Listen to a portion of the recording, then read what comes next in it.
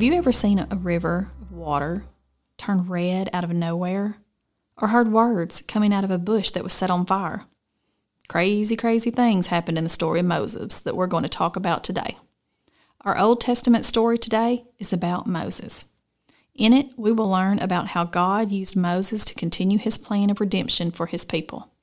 If you want to read this story together as a family from the Bible, it can be found in Exodus chapters 1 through 15.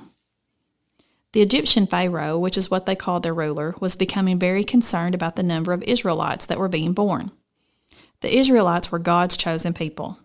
Because of how many there were, Pharaoh ordered that all newborn Hebrew boys be thrown into the Nile River.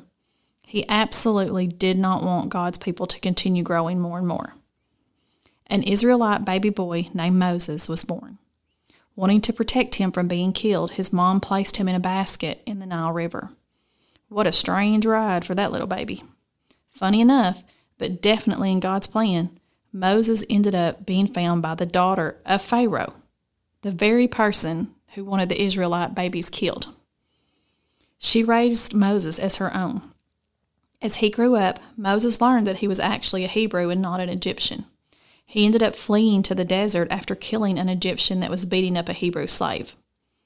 When he was there, Moses got married and continued having questions about who he really was. During that time, God heard the cries of the Israelites who were in slavery and decided to act, based on the covenant agreement that he had with Abraham, to prosper his great nation of people. Genesis 3:1 through 4:17 tells us about how God appeared in a burning bush to Moses. He told him to take his sandals off his feet because where he was standing was holy ground. This shows us how God's presence, his holiness, and his power can make anything happen, even for a bush to randomly start burning. God told Moses that he was the same God as the God of Abraham. This helped Moses to know that the Lord would be on his side, just like he was with Abraham. Moses had lots and lots of questions and doubts for God. He basically was trying to tell God that he couldn't do it. And God told him in Exodus chapter 3, verses 13 through 15, that I am who I am. Everything that would happen would not be based on who Moses was, but on who God was, who he has always been. Later on in the story, we'll see how God uses Moses to return to free his people in Egypt. Things did not happen quickly or easily. Just as we've seen, it is all on God's timeline. From the start of Moses' story, we can recognize that God continues to use ordinary, inadequate humans to carry out his awesome plan for redemption. Think together as a family.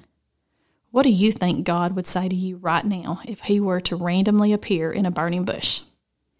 Would you run away in fear or stay and listen? God can use the seemingly ordinary to do extraordinary things for his purpose. Pray together and ask God to help you listen when he speaks. Ask that he help you to avoid the excuses that we can always create in our minds and in our hearts. Continue to seek opportunities to hear from him.